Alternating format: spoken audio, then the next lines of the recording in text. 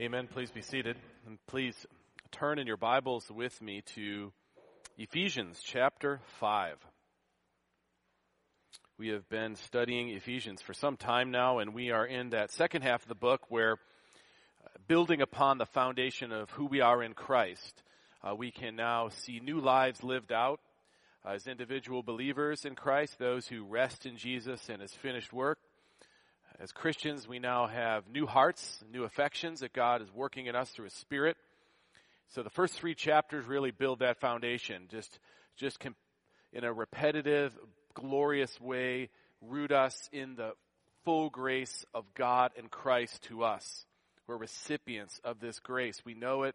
We live in gratitude to what God has done for us, forgiving our sins in Christ, giving us faith to lay hold of Him, to believe in Him, to rest on Him. And from that place, we can follow these commands that God gives us, not for salvation, but as the new creatures we are, living out this new life that we have in us. This is true for us individually, but it's also true in that God is making a holy temple of His church. Individual, spiritual stones, each of you placed into His holy temple as a praise offering to Him. Now, all of that's glorious, and you know it and I know it. But when we get down to the things that really address how we think and live, we know it's true when we read it, but we also find it very difficult. We find the challenge real, the struggle serious.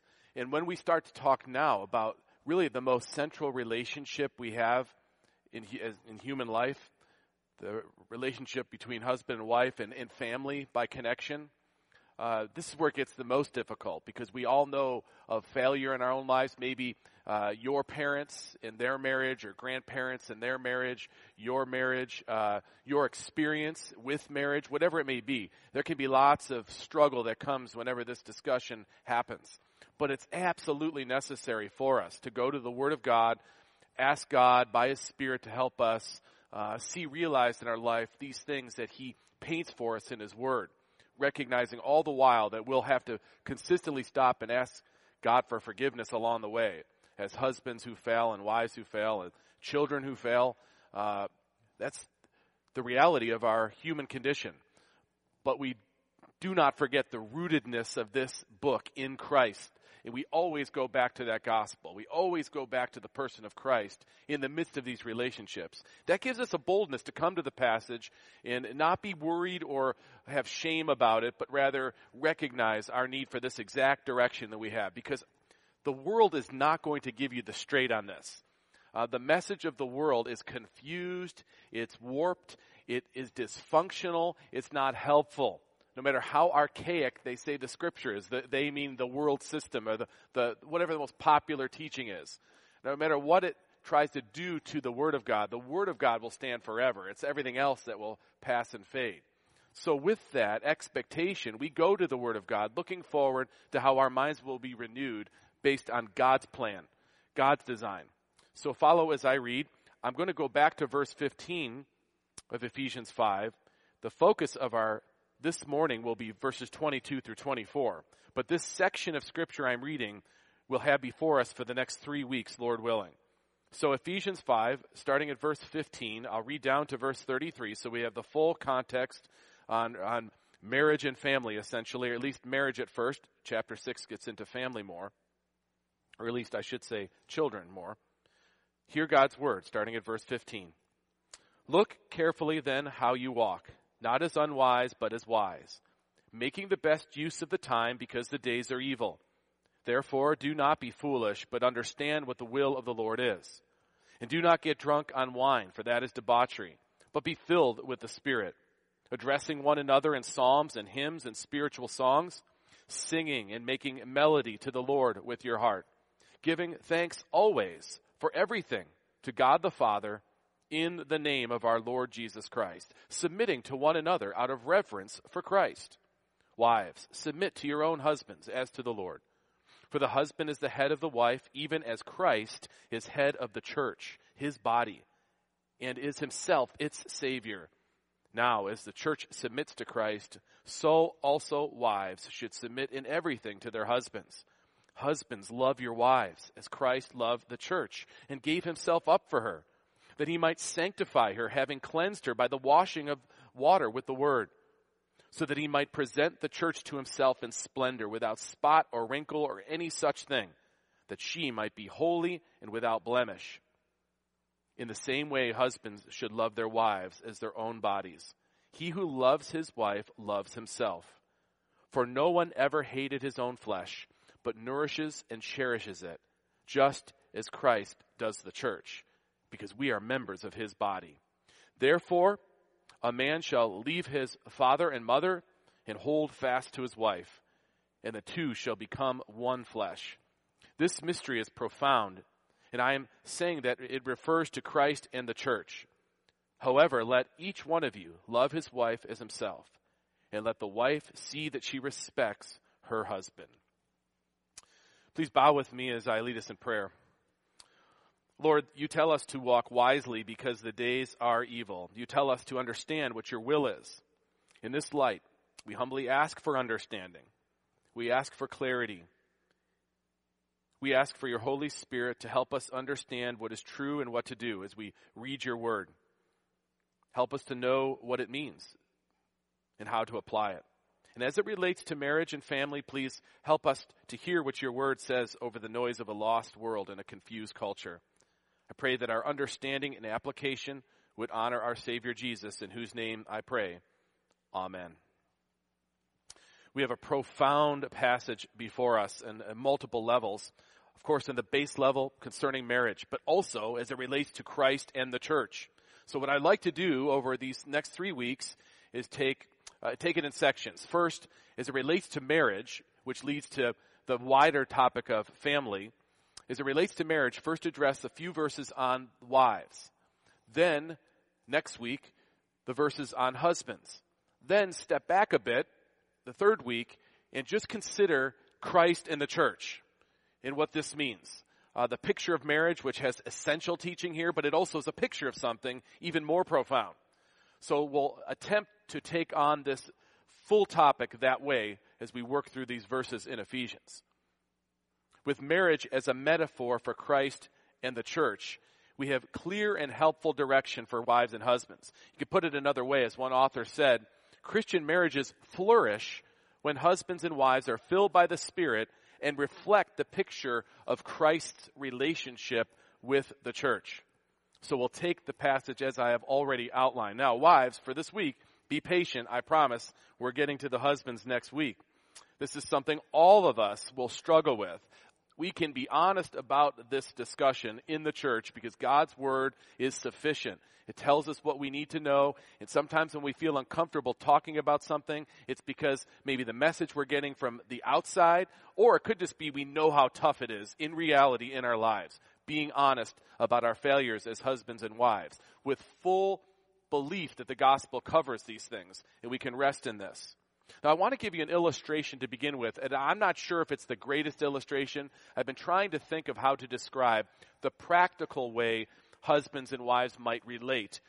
We see the scripture depict the husband as the head and the wife as a supporter of the head, or someone who is supposed to be the helper.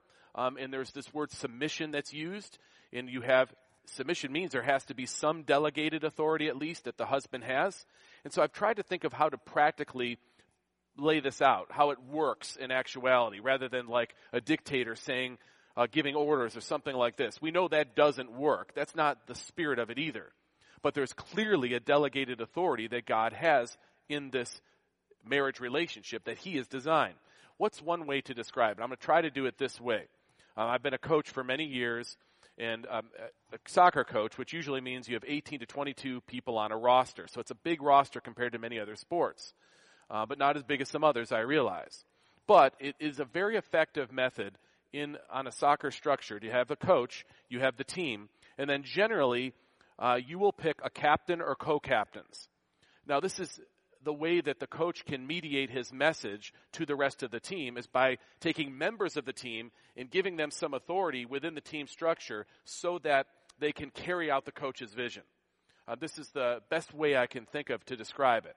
So it may not be the best player in the team, it's just someone who gets the vision and the mission and has influence with the rest of the team.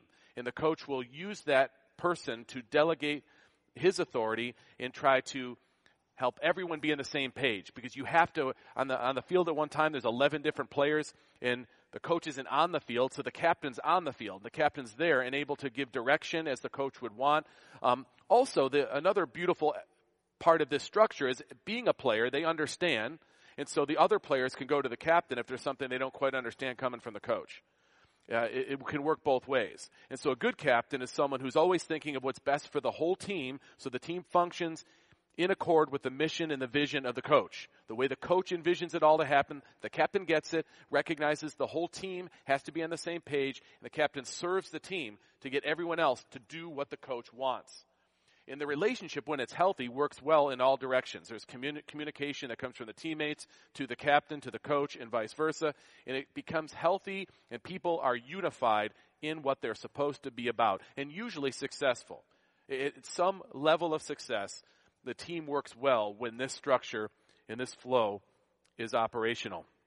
How does this compare? And again, I realize metaphors fall short to some degree, but I hope it gives a sense of it. God is ultimately the coach. God is the one who gives the mission, the purpose to life, all that we should be concerned with. God is the one who is the superior, the only superior in this structure, truly superior. Now, God will delegate some authority to a husband who's on the team. The team is the marriage team, if you will. The wife is a team member. The husband's designated as a captain to do his best to serve the coach's mission and vision. The team knows this is what's true, and so can trust the captain in the instructions or sometimes decisions that have to be made, especially when there's disagreement or there's a lack of clarity. Someone has to make that decision and lead out, and it's the captain's role to know what the coach wants in this and do his best to lead the team in that direction. And the team does well to support the captain in their leadership. It's not a statement of them being superior. It's a statement of recognizing that the coach has given some authority, and they respect the coach by giving authority to the captain or deferring to the captain or submitting to the captain. I think that if you've been in a structure like this, you recognize how healthy it can work when everyone respects everyone else, loves everyone else, and recognizes the importance of this order. Now, I pause to mention that this is true in every level of life. The reason this area is so sensitive, it's so personal, and we live so much of our life in this relationship, this marriage relationship, or as it turns out a little bit later, in relationship with parents and children.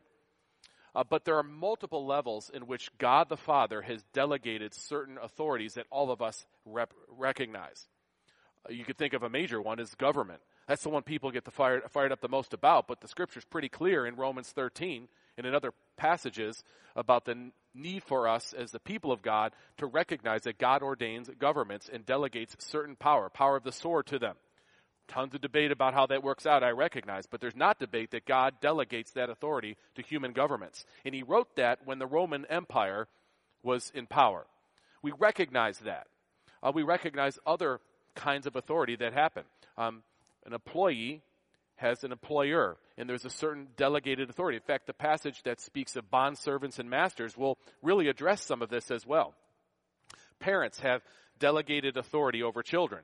It's not just by virtue of them being parents, it's because God's ordained this authority. There are different forms of authority God delegates, and it's our way of honoring God when we honor that line of authority that he gives. But there's much responsibility for the players, the people involved, the captain and the team, as it were. And that's what this passage speaks of. Recognizing God delegating this authority the way he does, and how we should follow in that authority to his honor and to his glory. And then, as the people who are involved, how do we act towards one another in this relationship? What I'd like to do is go to the passage, in particular verses 22 through 24 for this week, and ask a few questions. Usually they're the questions most focused upon when reading this passage and how they apply today. What do they mean? Let's start by asking the question, what is the special role of the wife? This question comes from verse 22. Wives, submit to your own husbands as to the Lord. Verse 22, clearly there's a special relationship between the husband and the wife, a designated one that Paul is assuming here in Ephesians 5. Where does this come from? Wives, submit to your own husbands as to the Lord. For the husband is the head of the wife, even as Christ is the head of the church, his body, and himself is Savior. Now, as the church submits to Christ, so also wives should submit in everything to their husbands. So we know already that there's a model that's on display. And we know the head of the church being Christ, the sacrificial Messiah, the one who lays himself down for the church. We recognize the special role of the husband as it relates to this metaphor. But what about the wives? Where does this come from, this idea of submit to your own husbands? Well, to find this, we have to dip back a bit into the Old Testament at the beginning, the basic roots for humanity. When God reveals in Genesis 2, starting at verse 18, then the Lord God said, it is not good that the man should be alone. I will make him a helper fit for him. Now, it says it's not good. If you remember the story of creation, there's multiple times where the refrain happens, and it was good. It was very good, as he created. But he gets to the place where man has been created, and the characterization that God gives, it's not good that the man should be alone. So there's something incomplete about creation here. And so God makes for him a helper, a complement that fits him, someone who will make him whole, someone who will bring fulfillment, bring him joy, bring him companionship. He won't be alone any longer. She won't be alone. They together will be one flesh as the passage unfolds. God is determined to make a helper fit for him. She's made to complement him. This is where Paul is coming from when he speaks as he does. Continuing in Genesis chapter 2, verse 19. Out of the ground the Lord God had formed every beast of the field and every bird of the heavens and brought them to the man to see what he would call them. So he's just naming the creation. Whatever the man called every living creature, that was his name. The man gave names to all livestock and to the birds of the heavens and to every beast of the field. But for Adam, there was not found a helper fit for him, suitable for him, to complement him. So the Lord God caused a deep sleep to fall upon the man, and while he slept, took one of his ribs and closed up its place with flesh. And the rib that the Lord God had taken from the man, he had made into a woman and brought her to the man. And the man said, "This at last is a bone of my bones and the flesh of my flesh. She shall be called woman because she is taken out of the man. Therefore, a man shall leave his father and mother and hold fast to his wife, and they shall become one flesh." This is a beautiful picture that needs no help from me. So they are no longer two, but one flesh. What therefore God has joined together, let not man separate. The special role of the wife is that of the complement to her husband, the helper of her husband. She makes him whole. She helps him be who he's supposed to be in the Lord. And in return, as he executes his role, he helps her be who she's made in the Lord. And there's great joy in that kind of a relationship. It's not till sin enters that this gets messed up. Both are created in the image of God. Both are equal in their essence. One is not superior in their essence. The two are one flesh before God. One is given the responsibility of leadership. The other is the responsibility of helping and complementing the other. When Proverbs 31:10 says, "An excellent wife, who can find it? She is far more precious than jewels." An excellent wife is an excellent helpmate, an excellent helper, an excellent complement to her husband. What does submit mean then in this light? If that's the special role of the wife, what does submit mean? Verse 22, "Wives, submit to your own husbands as to the Lord."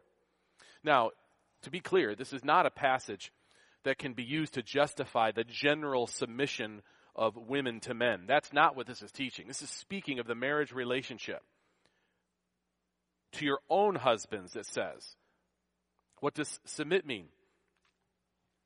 Well, the meaning for submit flows from the context. This is the best way to do our interpretation. When we look at what Paul's writing, if he uses the same word, immediately we should go there and then see how it transfers. Now, sometimes the transference will be a little different because it's building a point, but the word itself we can find immediate meaning from, and we have it for us, one of those ready-made interpretive helpers. Verse 19, "Addressing one another in psalms and hymns and spiritual songs, singing, making melody to the Lord with your heart." In that passage, he's speaking to the whole of the church, how we get along together, the harmonious relationship we have towards one another. then it says, giving thanks always and for everything to God the Father in the name of our Lord Jesus Christ. We are living in unity and harmony because we do so for the glory of Christ, to manifest Jesus. Verse 21, submitting to one another out of reverence for Christ, deferring to each other, to considering others as more important than ourselves. The general demeanor of Christians towards each other is to count others as more important. How can I help you? What can I do for you? How can I serve you? And remember, Christ, our model, is the ultimate servant, the one who washed his disciples' feet, the one who prays that the unity of the church would be so evident that people would know that Christ was really sent by God. That's the general demeanor, the way we act. And then he goes to the marriage relationship and uses the word again. Wives, submit to your own husbands as to the Lord. As to the Lord. When you submit to your husbands, you're doing something that is showing submission to the Lord. When we submit to one another, we're doing something that manifests that Christ really was sent by God. When wives submit to their husbands, defer to their husbands' leadership, when this happens, they're doing so as the Lord has delegated. They honor God by this. That's what's being communicated by submit here. Wives, submit to your own husbands as to the Lord. Now, I know that kind of phraseology is totally out of fashion today. And you know that's largely for good reason. There's at least some good reason where there's abuses of this. There's exploitation of this, where you see people treated poorly, especially women. And so there's a pushback in this because of the poor treatment that has been displayed or people have received. We understand this. But now we're going to this passage and we're seeing it in its full context as the people of God reading it, understanding the gospel truth and understanding the joint submission we share with one another, how Christ is exalted. It's in that context that we're speaking in the marriage relationship. It's not a cold, detached thing. It's part of our spiritual life, which is the whole of our life, that we practice our relationship with each other as husband and wife. And so submission falls more under the category of letting someone lead out as they're supposed to lead and help them lead. That's being submissive. What can I do to support you in the role you are responsible to God for? I recognize what you're responsible to God for, so I want to help you with this. That's the picture of submission pictured by the Scriptures. This is something that is challenging for every believer because we think in military terms or corporate terms of rank and so forth. It will not work well if we think like that. It's not a rank issue, it's a role issue. We've been married, Sherry and I have been married almost 28 years, and I could tell you that over the years, one of the features of marriage I think we've learned the most about is how God has uniquely equipped us to have certain angles and expertises or perspective on things that are different than the other. It is my role to bring direction to where we're going ultimately as God calls us. But we're wise to recognize one another's strong suits in areas and defer to each other in those respects. But at the end of the day, there is an acknowledgement that I'm the one who has been given this mantle, that I have to stand before the Lord for how I lay my life down for her and for our family. And so she recognizes that and helps me, especially when I'm about ready to do something boneheaded, which is often, actually, it happens more than I would like to admit. And she is gently able to say, and this is still submissive, you know, we should think of it this way. And there's a conversation that occurs. And over the years, the proving of it over and over to me has made me think there's no decision I would make without referring to her opinion on it anyways. There might be a time, though, and there are times that happen, and they're slight, but they happen, where it really is a matter of we just don't agree with the next step to take, and there's where I have to, prayerfully, considering all that I can consider, go forward with it, and she follows with that and supports that. That's kind of the practical way it works itself out. It's not go to the board president and ask them for a promotion or for permission or to get this or to get... That's not the way it actually really works. That's certainly not the way the church and Christ work when you think of what Jesus has done for the church. And the church can't wait to serve the Christ who's paid for their sins, secured their eternal future. Submission is something that is far more dynamic than we sometimes imagine, especially when so much discussion about it is off-center. It's not biblical, it's not spiritual, it's not the fullness of what the Scripture's teaching. You know, we live in a time of this radical type individual thinking where every individual thinks their personal freedom is the most important. And if you put anyone in my universe that will mess with my personal freedom, I rebel against it. And of course, you see why marriage gets hammered from people who think like this. Because that seems like the ultimate subjugation, that you would give some of your freedoms up to someone else's leadership. John Stott wrote many years ago, almost nothing is calculated to arouse more angry protest than talk of subjugation or subjection. Ours is an age of liberation, and anything savoring of oppression is deeply resented and strongly resisted. And he makes the point in his writing, too, that a lot of this pushback is because of the abuses, the exploitation, suppression, all those terrible things. But we are not that. As the followers of Christ, we are not to be in that kind of a category. We are in the category, especially as those who are leading, which we'll spend time on next week, looking for ways to lay our life down for others, especially for our wives in the case of husbands. But the passage here is speaking directly to wives and how they can promote their husband's leadership, the way that God's called them to lead, is by this submission. In this concept of submission, I will say one more thing. There's a flow that happens in Ephesians that's undeniable, that involves this concept of deferring or recognizing an authority that God has placed and following it, submitting to it. In verse 21 of chapter 5, submitting to one another out of reverence for Christ. So we submit to one another out of reverence for Christ. Then in verse 22, the passage we're more focusing on, wives, submit to your own husbands as to the Lord. So it's the delegation of the Lord that they're ultimately honoring. Then it says to children in chapter 6, verse 1, children, obey your parents in the Lord. You're actually obeying God by obeying your parents. And then in verse 5 of Ephesians 6, bondservants, obey your earthly masters with fear and trembling, with a sincere heart, as you would Christ. It's the common way God works out life and living is through this delegated authority. And when we recognize it and submit to it, there's great blessing and joy in that. Back to our text. For the husband is the head of the wife, even as Christ is the head of the church. What does it mean that the husband is the head? Now, some of this has been coming to light just by what we've been covering. But it says in verse 23 that the husband is the head of the wife, even as Christ is the head of the church, his body, and is himself its Savior.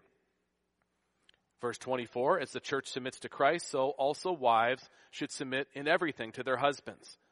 Saying that the husband is the head means that he's been placed in this position of leadership by God, and it should be recognized as coming from God. Now, authority is not unlimited. It's not what the passage is saying. It's not saying that wives or children or employees in these different structures of accountability or authority, that they're required to give unconditional obedience. It's not what it's saying. The submission required is to God's authority delegated to human beings, and it's based on what God's revealed will says. If that authority is misused, then we have to object. Stott said, we must submit right up to the point where obedience to human authority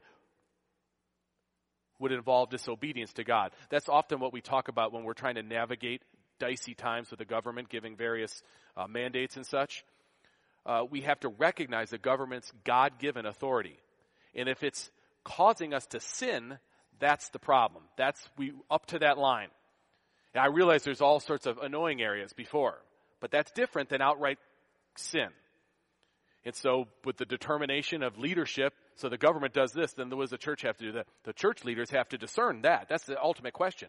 Is the government impeding the church in doing what God's called us to do or causing us to sin? And you have to trust that leadership has the wisdom of God and the Word of God and the accountability of one another to determine that for the body of Christ. And we submit to that. This is how submission to authority works. So tough for us as people. So tough for us. I'm awesome at submission until I actually have to submit. That's when it actually is submission. It's not like, yeah, I agree with that. I say my vows. And then the second I don't like something, no, wait a minute. Now, it might be legit. It might be some reason to object, but it might be simply that it's different from what I would want to have happen. And we think in the marriage relationship, the head is given a certain authority, and that's what it means. It really is meant to express exactly what it sounds like. That's what it's referring to. Paul uses the same phraseology other places. In 1 Corinthians, he says, I want you to understand that the head of every man is Christ. The head of a wife is her husband, and the head of Christ is God.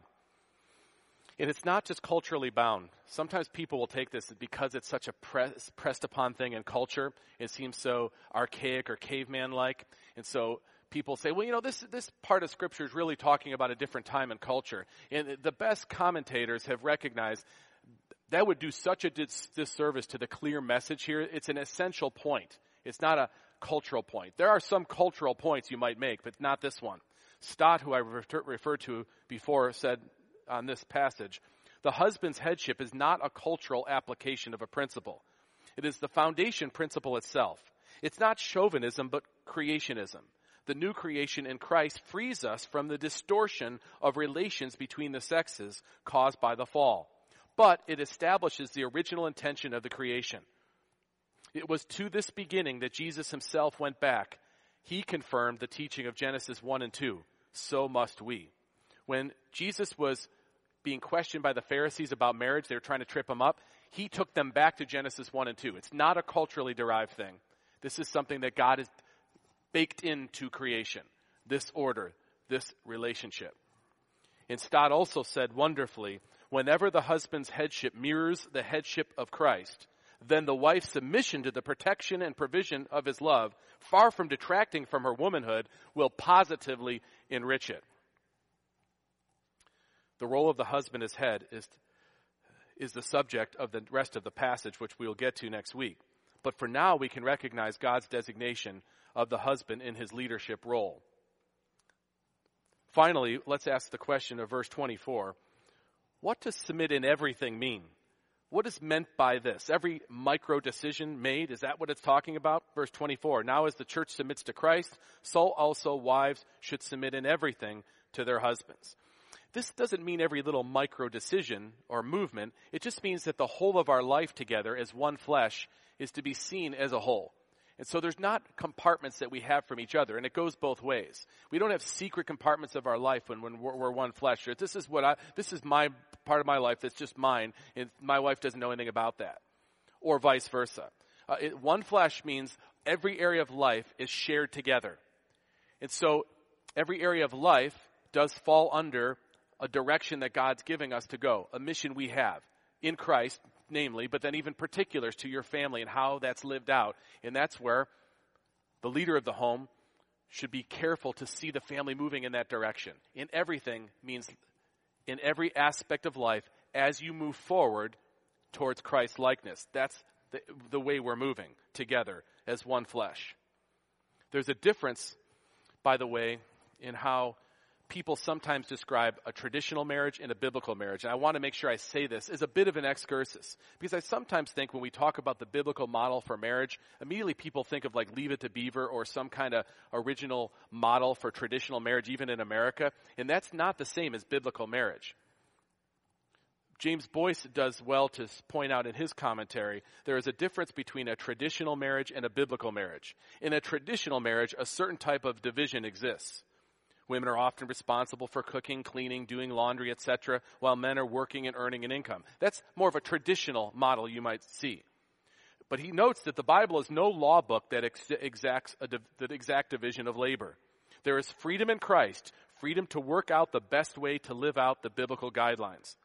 As long as Christ-like headship and loving submission are practiced, it would be okay for the wife to make more money than the husband. Further, the husband might be a better cook. A biblical marriage does not always mean a traditional marriage. The couple should simply yield to the pattern of the husband serving as the head and the wife as the helper, submitting to the loving leadership of the husband. And the two should strive together prayerfully to apply this pattern faithfully in their own situation, and there's 1,000 different situations. Our concern is to follow what the Scripture teaches, not what tradition promotes or what the practice of the culture is. It says in our passage, for the husband is the head of the wife, even as Christ is head of the church. This is going to lead us into the body of this passage. And the church is Jesus' body and is himself its Savior. Now as the church submits to Christ, so also wives should submit in everything to their husbands. The reason we are so ready to submit to Christ, brothers and sisters, is because he's died for us. He's paid for our sins. He's proven himself to us. He loves us. We know he loves us because of what he's done. It should be the same thing as wives consider submitting to their husbands. My husband loves me. He lay his life down for me. I'm more important than he is to himself. You see how this works when it works. I know that it doesn't so often. Sin is real and it's harsh in our lives. You may have experienced it in your own marriage or you may have experienced it in your own home. I'm not saying any of this to pour on.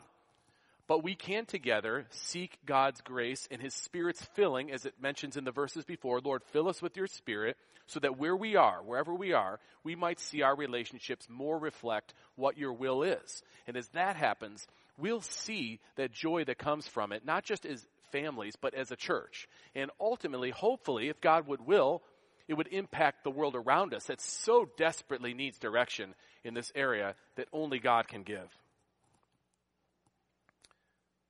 Sinclair Ferguson makes a statement that's perfect to close with. Paul's point here is that in expressing the mystery of Christ, wives and husbands give expression to different dimensions of the relationship between the Lord and his people. In the case of the husband, as we shall see, his calling is to love, care for, and protect his wife as Christ does the church. But the wife's role in this domestic cameo of grace is to illustrate how the believer responds to Christ's love with deep and joyful submission. Let's bow together as I lead us in prayer. Lord, help us to listen to your word rather than the voice of this world. As we study these important verses in Ephesians, please soften our hearts to receive its teaching. I pray for the marriages and the families of our church. We recognize and confess struggle in this area. All of us know it in our own personal lives or by extension, our parents. We all are touched every day with dysfunction and difficulty here. Lord, fill us with your Spirit as husbands and wives who are striving to honor you by living out your glorious design. And we pray this not just for our comfort or our personal satisfaction, but so that we might manifest Christ in the church, so that people would look and see and come to know the gospel, to know Christ for them. I pray this in Jesus' name. Amen. Let's together turn and respond by singing the hymn that's printed in your bulletin. Teach me, O Lord, your way of truth. Let's stand and sing verse 1 and verse 2.